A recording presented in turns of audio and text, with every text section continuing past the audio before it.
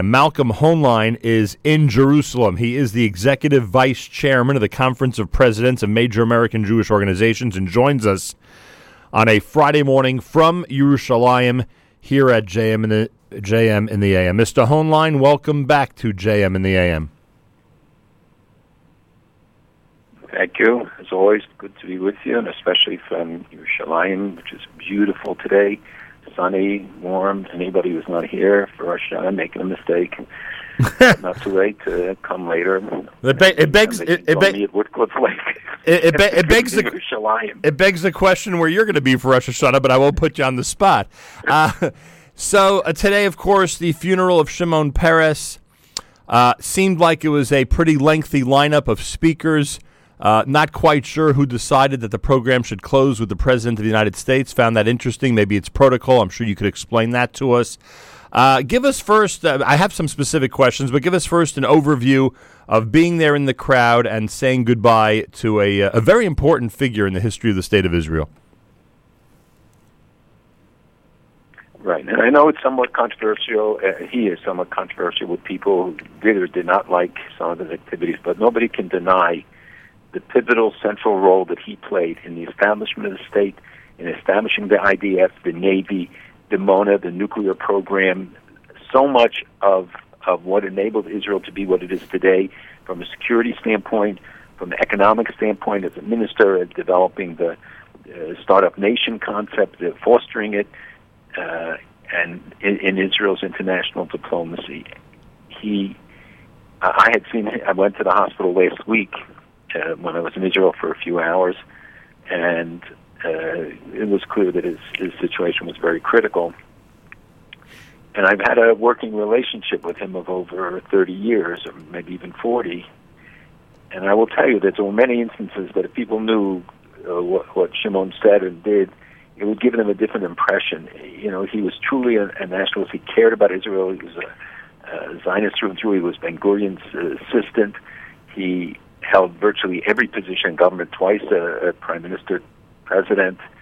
And the fact that 60 leaders from around the world, 60 countries, that President Hollande and the King of Spain and President Obama, President Clinton, many others came on very short notice to be there today to pay tribute to him, the lasting tribute, the final tribute, and I think is a remarkable statement. It's a statement about him and also about Israel. It does transfer in that regard no question.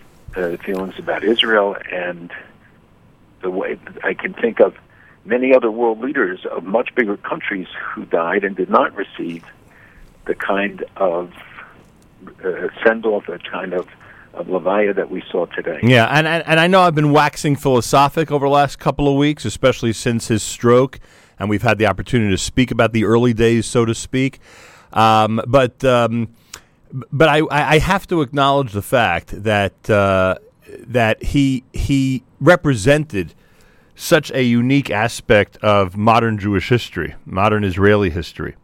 And I say to you something similar to what I said last week and the week before.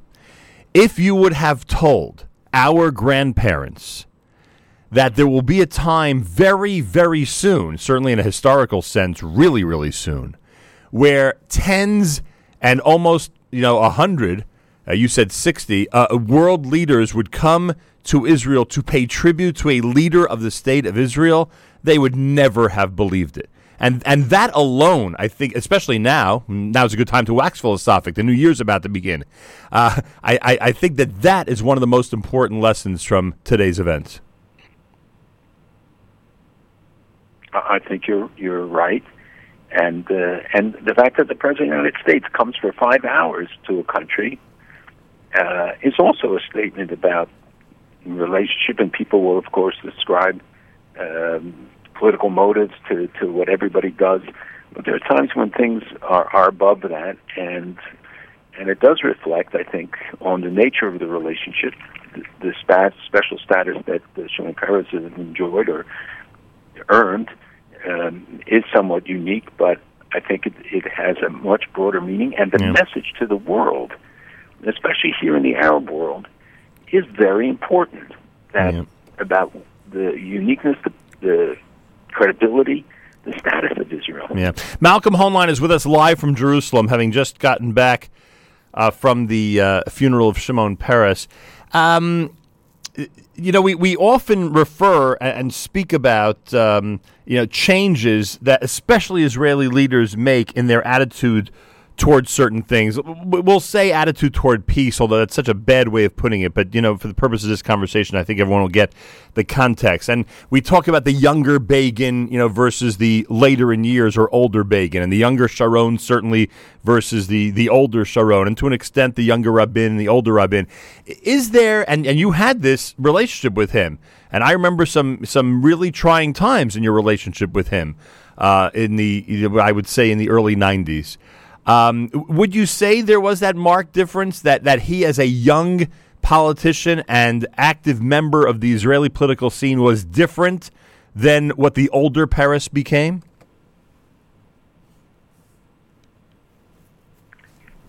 It's a very interesting question and probably deserves a panel discussion, not a simple answer. But, the young Peres was considered a hawk in many respects, or would have been by today's standards, in that he focused on building Israel's military capacity to defend itself. Remember, it came from zero.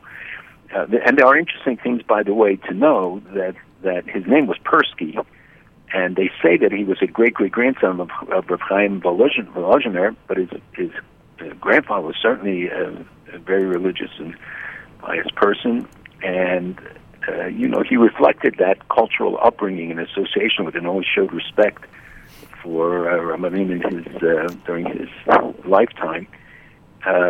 But so in the early years, he was, devoted to building the military capacity of Israel. Later on, he tried to build the peace capacity because he really believed that was essential for Israel's long-term stability and place in the Middle East. Whether people like Oslo and don't like Oslo, there's plenty of case to be made for the debate, but his motivation was clear. He up to the last days was a visionary in many respects. I mean, he pushed the nanotechnology agenda early on when none of us knew what it even was talking about, or more recently about brain research as being at the forefront of technology, and that Israel must be engaged in it, just as he pushed some of the high-tech endeavors early on. So he did go through various stages, and people mellow with age, and sometimes they become more tough, and sometimes they become less tough in some of the positions they take.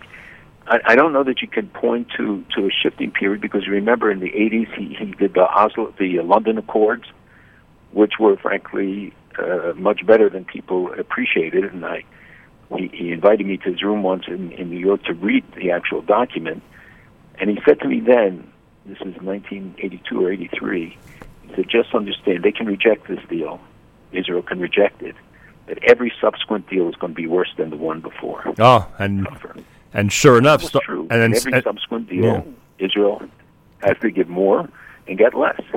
Yeah, start with Madrid, right? Just a few years after that. Right. And all the offers of the Barak Agreement, the offer, the Olmert's offer, others, each one was far more generous than what he would have had to give up in 1982 if that agreement had gone through. What did you think of the decision by Mahmoud Abbas to attend the funeral? And was it at the urging? Did he need some prodding from world leaders to actually make the move to come to the funeral? Well, it was very well received here. Only President Obama mentioned him, which was somewhat surprising, but again, they couldn't start mentioning all the world leaders. But for him, it was, I think people were commenting on the fact that Netanyahu or others mentioned him, especially because, the Israeli Arabs in the Knesset boycotted the session, blaming Peres for the Nakba from 1948 and his role then, and since then, in Israel's defense and standing against building up Israel's armies against the Arab onslaughts that took place in those years. So they boycotted it, and yet Abbas came. I have no doubt that there was American prodding and others perhaps who encouraged him to go and said it would be the right thing. But I think he insisted on an invitation from the family, not to be coming as a guest of the government. But people were really not there as guests of the government. They were there. Everybody was there in their own capacity, and Abbas did not speak. Obviously, he just came and then left. So his presence, is seen as significant given all of the factors around it and the criticisms that we see pretty widespread among some of the Arab populations. I watched the video of his encounter with the Netanyahus multiple times early this morning, and I thought both handled it pretty well. Yes, I think it was done very smoothly, the operation of the whole thing, and considering that they had such short notice and you had so many delegations and planes flying in and cars flying in and everybody wants to be treated special. I sat down and the guy next to me was a foreign minister of a country. The guy behind me was the president of the Senate of a very big country. The person in front of us was a president of an African country. And they were sitting on the buses with us because, security requirements were very tight in how people got around. But thank God we got in and got through everything. So, it was not an easy thing to do, and I think that they basically pulled it off well. I think most of the speeches were sensitive and meaningful. Some raised issues that were troubling. America's one and only Jewish Moments in the Morning radio program, heard on listeners-sponsored WFMU East Orange, WMFU Mount Hope. Rockland County at 91.9 on the FM dial, broadcasting live from the Sonia and Robert Gold studios in Jersey City, New Jersey. Around the world on the web, jmnam.org, and, of course, on the NSN app. And don't forget, in just a few weeks, we will be available to you exclusively through the Nachum Segal Network. Make sure you have the NSN app or one of the other hundreds of methods to tune into us on a daily basis. Anybody outside of the New York and New Jersey area listening right now, it will completely unaffect you. It will be a seamless transition. We're just trying to make it as seamless as possible for everyone. On the topic of bringing things up that could be taken to be political positions, the President of the United States did use the opportunity to quote-unquote encourage peace talks, spoke about unfinished business, that Shimon Peres left here, and obviously with Abbas there, the words had more strength to them. What did you think of the injection of that type of political position into the eulogy?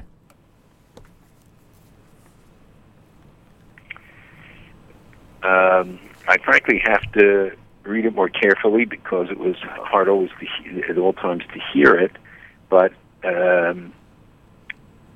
I think that raising it is one thing, but he mentioned it more than once. He raised it several times, and I don't know whether this is an indication of a future agenda or this is just expressing his point of view or genuinely interpreting Peres's priorities and in the presence of Abbas.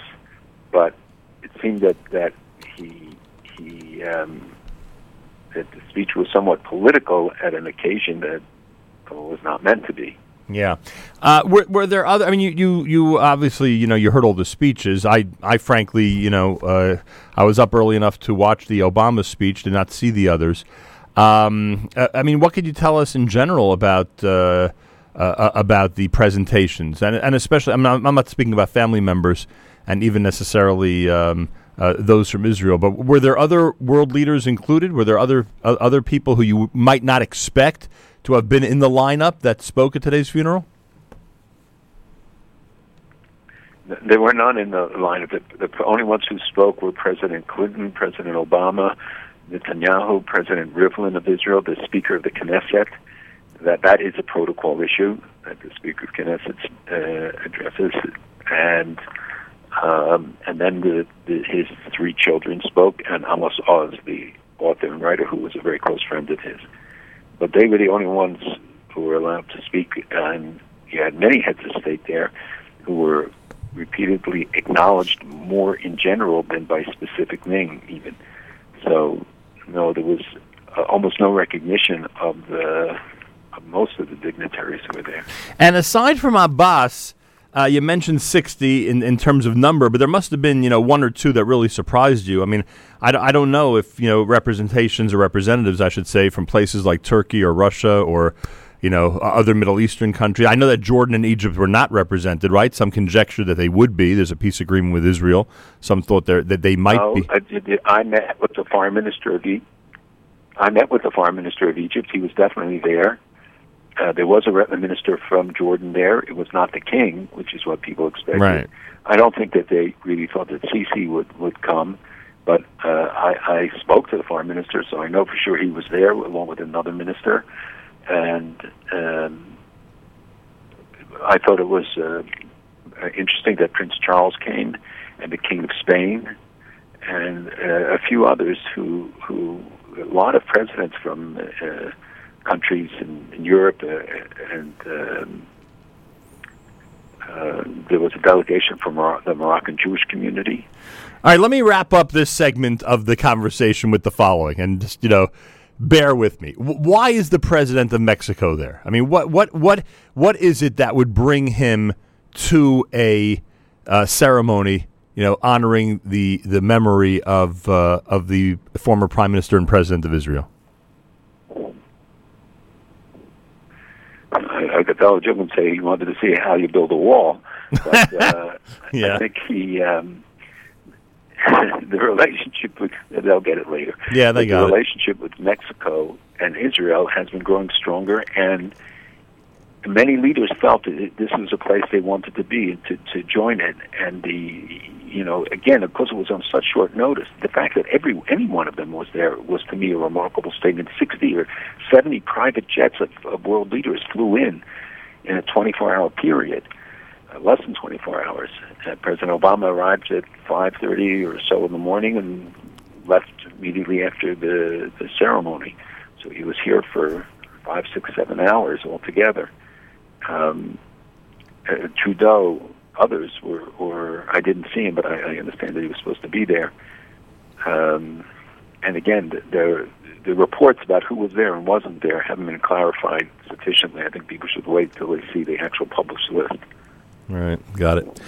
All right, a couple other things. The Prime Minister Netanyahu went out of his way this week to discuss that his cooperation or seeming cooperation with Russia is in no way any type of knock or snubbing of the United States, and the value of the U.S.-Israel relationship is one that we always speak about practically on a weekly basis here. Did he have to go out of his way to give a heads up to the U.S. that they shouldn't worry about him associating more and more with Putin at this time? And I think it's because of the press speculation and because people were interpreting it. And the fact is that the U.S.-Israel relationship is the core relationship of Israel's security. And I think, it's a message to the region, a message to the U.S. and Congress that there's not a question of substituting one for another. Israel should have relations with as many countries as possible, especially powerful countries. There are many important links, including 1 million Russian Jews in Israel, that bind the countries. So the relationship with Russia is very important, especially Russia's role in Syria. But I think his message was, don't misinterpret this as being an end run or meant to be an insult to the president, that we enhance our relationship with Russia. And the Prime Minister has gone out of his way after his visit to the United Nations last week. He spent part of the weekend visiting with both Donald Trump and Hillary Clinton. He's gone out of his way to emphasize, no matter who wins this election in early November, Israel will have a friend in the White House. Did you think it was simply silly on the part of members of the press that they made a big deal about the fact that his meeting with Trump was much longer than his meeting with Hillary? In general, can you tell us anything? I'm sure you've spoken to him since then. Can you tell us anything about his impressions of the two candidates? I think that what I heard is that the environment was very positive. The exchanges were amicable. They did discuss issues. They did not get into the politics of this election. It's something Israel stays out of. I think it's an indication that of the relevance of Israel in the political decision-making in America, that there are many millions of Jews and many more non-Jews who care about what the policy with Israel will be. In this way, by meeting both, he shows that there will be continuity in the relationship, that he's already met both parties and can develop ties and the relationship very quickly after the election. Was it, surprising to you, or did you expect that his name would be mentioned by Donald Trump in the debate? It was the only time Israel really came up was when Trump went ahead and proclaimed that the prime minister would not be a happy camper regarding the Iran deal. I think that in future debates there will be greater emphasis on foreign policy issues. That's what I've been told. That this one was primarily dealing with domestic affairs and, as you said, very little on foreign affairs. So I anticipate that you'll see more of a discussion about it. Why is Ahmadinejad being encouraged not to run again for president of Iran? He's not being encouraged. He's been banned. He's eliminated from the race because the Ayatollah said so, which is enough of a reason. And there were differences before at the end of his term, which is one of the reasons why he sort of disappeared. What's interesting in Iran also is the speculation about a successor to the supreme leader, and there's word that the Iran Revolutionary Guard, the IRGC, and others gotten behind Ibrahim Raisi, who is a very hardline Iranian who oversaw the massacre of thousands of people, supposedly political prisoners, in the summer of '88, and he was given the responsibility to be a prosecutor general for most of his career. He's 56 years old, I think, and he used to discipline the mullahs who got out of line. And one of his responsibilities was to oversee a large charitable foundation which has an estimated $15 billion in it. So, we will see whether there'll be other candidates who will emerge, but this is a very interesting development when people are saying, what will happen if in fact Khamenei is so sick. Will there be a succession process? Will they pick somebody beforehand? Well, I think we may see the picking right now. And if that picking comes through, it will be, he's regarded as more radical, less radical, or just the same? I think he's being seen as more hardline, and the very fact that he's backed by the Iran Revolutionary Guard would give credence to that, and his history would certainly underscore it. So Iran is not moving towards any kind of moderation, and all the promises, that after the JCPOA and after the deal, we're going to see much more moderation on their part. So far, that's not in evidence. Well, yeah, I mean that's the big question. It's because if you pay attention to, I don't know if I could say the majority of the media, but there's so much rhetoric out there about the success of the Iran deal. And, you're one who I would assume, until now continues to be hardline against considering the Iran deal a success at this point. Well, it hasn't proven to be a success, and now there are reports of even more money being transferred, very large sums of money. And people believe that the agreement emboldened Iran to take even stronger stands against its neighbors. We're seeing the escalation of the tension with Saudi Arabia and with others in Yemen, and I think that the JCPOA, according to all the information we're getting, has not benefited the people. The economic conditions of the people remains terrible, but it does enhance the ability of the Iran Revolutionary Guard, the Ayatollah and his household, and the people who follow him to continue their aggressive behavior, their incitement of terror, their support for Hamas, so certainly for Hezbollah. We've seen more shooting across the Golan Heights. It's still not, we think it's errant fire, but it's not unintended completely. It's much more than that. And so it's very hard to prove beyond what is recognized as the success that's part of the dismantling. But if they're in fact able to make much more advanced centrifuges, if they're able to put them in place and therefore will speed up the process, 9 more years or so, it's gone in a blink, and Iran will be able to break out as a full-fledged nuclear program. Ben Hubbard writes it in the New York Times, and I need you to tell us if you think it's true or not and why. Many Saudis see the passage of the Justice Against Sponsors of Terrorism Act overriding President Obama's veto as irreparable damage to a long relationship. What do you think? Could you say that again? I didn't miss the last part. Saudis see the passage of Justice Against Sponsors of Terrorism Act overriding President Obama's veto as irreparable damage to a long relationship. Oh, I'm sorry, I didn't hear the reference. Yes, the JASTA legislation, which enables the 9/11 families, to sue Saudi Arabia. The president vetoed it. The Congress overrode the veto. I think it's the first time. Right. And the Saudis reacted, as one would expect, harshly. There are no law cases yet brought, but the concern that the president and supporters raise is that other countries will then sue the United States, and maybe Israel. Others will be deemed to be responsible for the acts, and therefore could open a Pandora's box. Here we're saying, look, the families that have suffered so much, they should have a right to go to court and let the courts decide whether they're entitled to some sort of compensation. Even Senator Schumer and others were very much in favor of the override and took leadership roles in that. So the Saudi reaction is one of upset about the passage and of the veto, but it's not going to change the fundamental relationship. Saudi Arabia needs America too much, especially now against Iran. So I do not anticipate that this will make for a fundamental change in that relationship. There's the perception, of course, is that there's a responsibility on the part of Saudi Arabia when it comes to 9/11. Saudi Arabia has never acknowledged anything even close to that, correct? They have never, in all these 15 years, they have never said anything or indicated anything that would deem them responsible for any of it. Right.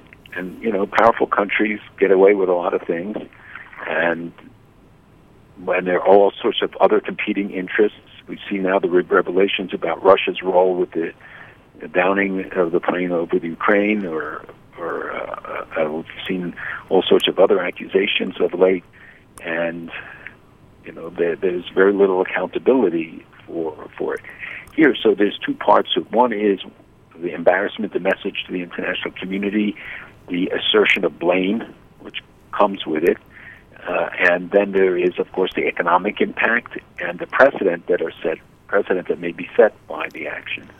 Yeah, you have expressed publicly which way you think this should have gone, or you expected the White House and Congress would not be aligned on this. I'm trying to get a read on whether you think this is a good thing or not to bring Saudi Arabia to its knees in this way. Well, it's not going to bring it to its knees, and Saudi Arabia has a lot of money, but and again, there are no cases. Right. So it is a sensitive and complex question about whether this is ultimately good or bad if it opens up all sorts of other cases against the U.S. and some of our allies. But the message is a very important one about culpability, that countries have a responsibility to take the steps to prevent such actions to the degree that they can, and when it's such an organized effort. Again, there's no proof of culpability yet, and we don't know that the courts will award anything because of this. And I understand fully the sensitivity to it, but when Congress votes as they are to override a presidential veto, which they've never done before, that means that there is very strong sentiment on the other side. Yeah, no question about that. All right, the year is coming to a close. Our final discussion for 5776. I spoke earlier today on the air with Ambassador Danon at the United Nations, and he indicated that he thinks the year ahead could be a very, very big turning point there. You've indicated, and based on the Prime Minister's words at the UN during his visit, we discussed last week how this how we might be facing finally some type of real turnaround, or the beginnings of a turnaround at places like the UN. It is interesting and unbelievable to watch Israel standing right now in the international community, something that the Prime Minister pointed out multiple times during that speech. It continues to amaze us. Less than 70 years later, you and I continue to make this point over the last few weeks. It is unbelievable to see the point that Israel has gotten to. What could you tell us about 5777? Could this, in fact, be a revolutionary year in terms of Israel's relationship in the landscape of countries on this planet? Or is every year like that? Every year is so significant with so many episodes and so much going on that something is bound to happen that we would consider historic in the coming year? The answer is yes. You used the phrase "could be." I was going to answer "could be," and it could be. It could go anyway. Right now, I think to be optimistic about the UN is still premature. We are working very hard to get the UNESCO resolution rescinded. I think that's a critical test for us. And we have started the drive to end the bias against Israel, the state of resolutions, and we're finding more and more countries that are being sympathetic. We even got a commitment from some foreign ministers that they would support repeal of the UNESCO actions, which strips the holy places of their Jewish names and history and Judeo-Christian names. So to expect a revolutionary change in the UN is, I think, a misreading. The fact that Israel was elected to the chair of the Sixth Committee, the fact that Israel is running for a Security Council seat in 2018, but they have very tough competition, these are positive signs. But at the same time, we see the ongoing record, the condemnations, the resolutions and statements deploring Israel, and the need for there to be really fundamental reform at the United Nations if it's going to remain relevant. I think that Israel's isolation certainly has been broken in many respects.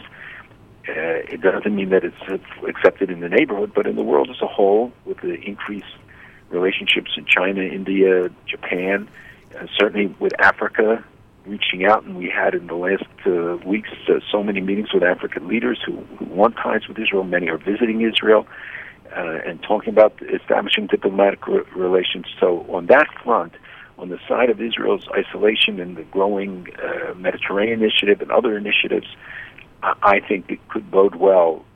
And again, there's no existential threat to Israel coming from Syria as it was in the past, or Egypt today, which has been more than neutralized. It's very positive and pro-Israel in terms of military and security areas, for sure. So I think that the coming year, we're going to see the maturation of some of the issues we're dealing with, like BDS. I'm afraid that we're going to see an escalation of violence on the campus because they get frustrated by their failures and the fact that it's not catching on the way they wanted. I think you'll see an expansion of those activities. I'm very concerned about domestic terrorism, not just the lone wolves, but the returning ISIS fighters to Europe, to the United States, and around the world. So there are a whole range of security issues that I think we have to be concerned about. A lot will depend on how the economy goes. We're going to see continued turmoil. Syria is not going to be resolved. We're going to see the Sunni Shiite, i.e. Saudi Arabia versus Iran battle, I think, continue to simmer. Nobody wants it to break out full-scale war, it seems, but anything can trigger some sort of reaction, including the errant fire across the Golan, which Israel responds to regularly. And I think that we have a very full agenda awaiting us. It's not going to be a simple year. I think with the election and then the transition, we're going to take up a good part of the energy in Washington. And what we have to do is make sure people stay focused on the issues and that we not find ourselves further disadvantaged because, we weren't paying attention. Yeah. But again, I think if people look and they want a source of real encouragement, do you see the discovery about at Lachish Gate? Again, we see King Hezekiah, King Chizkiyahu's reform, which the Tanakh teaches us about, and his efforts to centralize the worship, and that it says that he went to there and he broke the symbols, including the horns that he broke off, and he put a toilet there. Well, they found it exactly as in where they had placed the toilet. It was not used as a toilet per se, according to the DNA tests, but it's everything that the Tanakh tells us, and it says that this is evidence of the reform when he wanted everything centralized in Yerushalayim. But if you look at Malachim Beis, at Kings 2, you will see the descriptions and exactly what they found. So again, Kadosh Baruch Hu, God is sending us all these signs, and the rest of so much of the world is fighting to cut us off and to deny a past and not to recognize and not give legitimacy. Both the funeral today shows Israel standing in legitimacy from Africa, from South America, from all over the world they came, and the recovery of our past to guide us in the future. And I hope that people understand that how we view ourselves and our own clout and our ability. When the Meraglim, the story of the 10 spies, when they said that we were like grasshoppers in their eyes, they were ascribing a view to the Anakim, to the giants. The giants didn't say it; it's the Jews. And when they see themselves like that, then of course our oppressors are going to see us in that same vein. So people have to understand that this is a responsibility this year to know, to vote, to get out to vote. Congressional votes count very much as well, and there are a lot of state legislative races. More than that, to make a commitment this year that we're going to do more in our schools, we're going to educate our kids younger and younger, we're going to take the time to talk to them about what is going on so that they not become teenagers and harbor a lot of hostile feelings, because nobody ever bothered to tell them the truth. Yeah. And that is our strongest weapon. Excellent. A happy, healthy, sweet new year. We should have a year that we go from strength to strength. Best to your entire family, and we will reconvene, please God, next Friday morning here at JM in the AM. God willing, we look forward to it and to a very successful year and in your new format to have great hatzlacha. We need you very much. Amen. Thank you so much. Greatly appreciated. Malcolm Hoenlein, fittingly enough, wrapping up the year for us from Jerusalem, from the Holy City. He is the Executive Vice Chairman of the Conference of Presidents of Major American Jewish Organizations.